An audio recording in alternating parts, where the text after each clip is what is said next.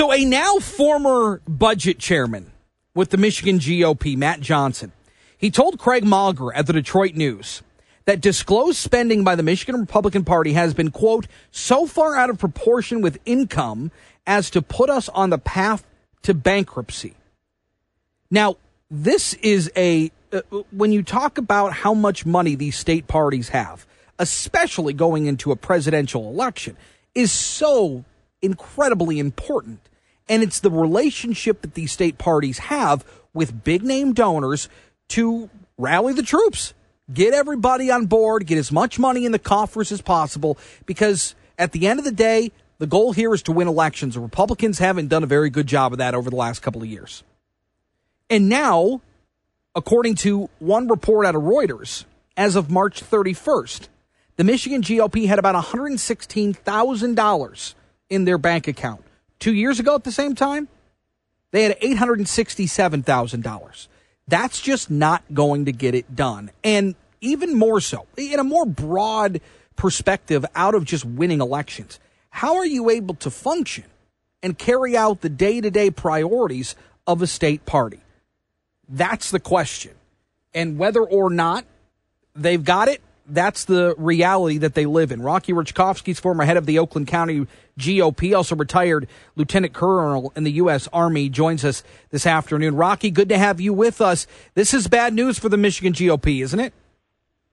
Well, great to be back on with you, Chris. And honestly, most political parties don't air their dirty laundry in public.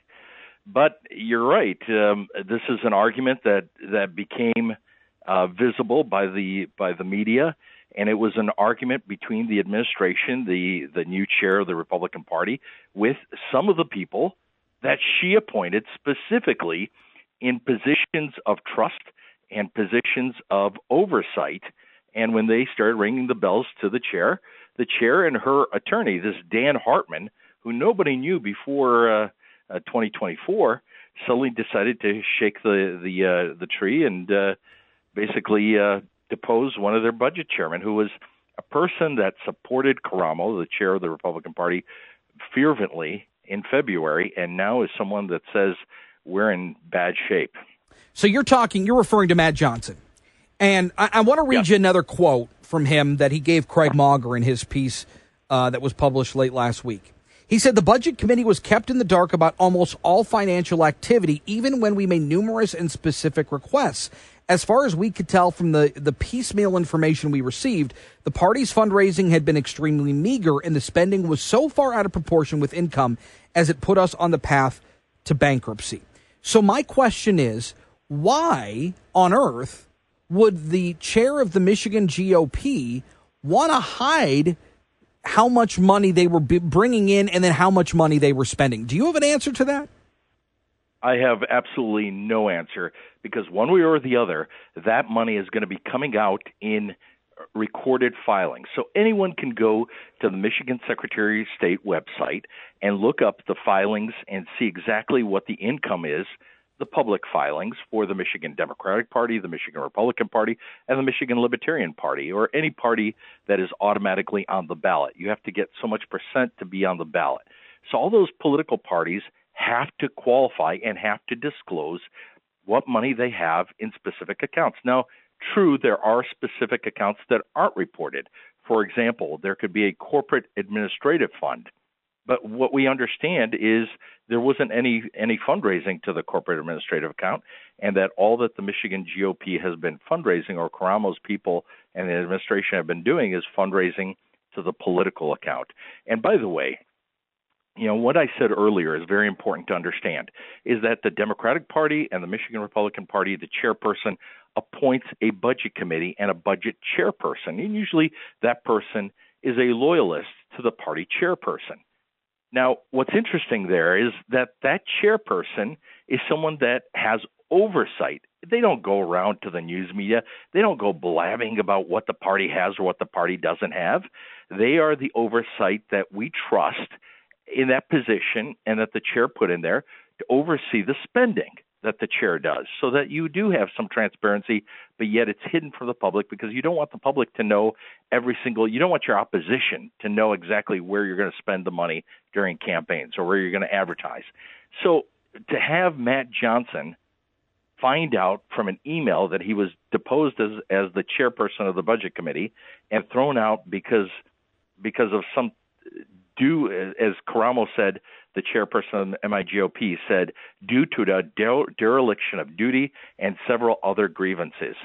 I find it hard to believe, and I, as someone that has been a donor to the MIGOP and has been active and has a lot invested, I want to know what that dereliction of duty is and other grievances, because I think this is a problem that Karamo is going to have, and a lot of people that supported Karamo are now breaking ranks and saying, where's the transparency that you promised us? So then what do you make of Matt Johnson coming forward? Because for me, if you get fired for a dereliction of duty and X, Y, and Z, but don't name X, Y, and Z, to let go of somebody who's got a pretty important job, it's not, I mean, they're running the finances essentially. The fact that you're just let go for no reason is troubling. And maybe it's because Matt Johnson was I don't want to say whistleblower, but he became hip to the fact that the numbers just weren't adding up. The money wasn't coming in, and where was it going? And I think you're right. I think that's where Christina Karamo is going to have a hard time. Talk to me a little bit about what exactly these parties what do they run? What do they actually pay for aside from their maybe day-to-day paychecks that they dole out to people? What kind of money do they need to run day-to-day operations, and what does that look like? Now, a political party, be it Democrats, Republicans, Independents, or Libertarians, whoever the major party is, they have a federal account where they can assist with our federal campaigns. Right now, we know we're going to have a U.S. Senate race in Michigan, an open Senate race because of the retirement of Debbie Stabenow. They also support their congressional candidates. Now, we've got 2 or 3 races in Michigan, one a Republican, one a Democrat. The John James seat is obviously one that's a contested seat. And I think John James is going to win that handily. But then you've also got a Democrat seat in what's usually called a Republican seat outside of Grand Rapids. If you remember, Pete Meyer lost his primary to a Trump loyalist, and then that Trump loyalist got slammed in the general election, and that seat was taken over by a Democrat. Now that seat should be contested by Republicans, and we should win that back in 2024. But if we don't have a strong Republican Party in Michigan, they can't do the mailings to support that candidate. They can't do the advertisements that candidate has to basically rely on. It's basically when you go to war, the candidate has their own army, but the state parties are usually what's called the air cover.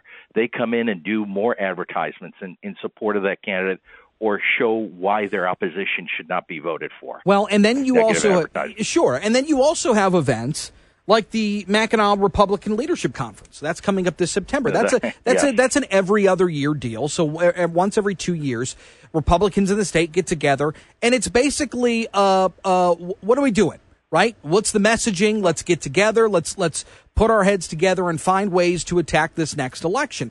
And you have all the candidates come out, by the way. Absolutely. And show that and recruit volunteers, recruit donors, and everything else.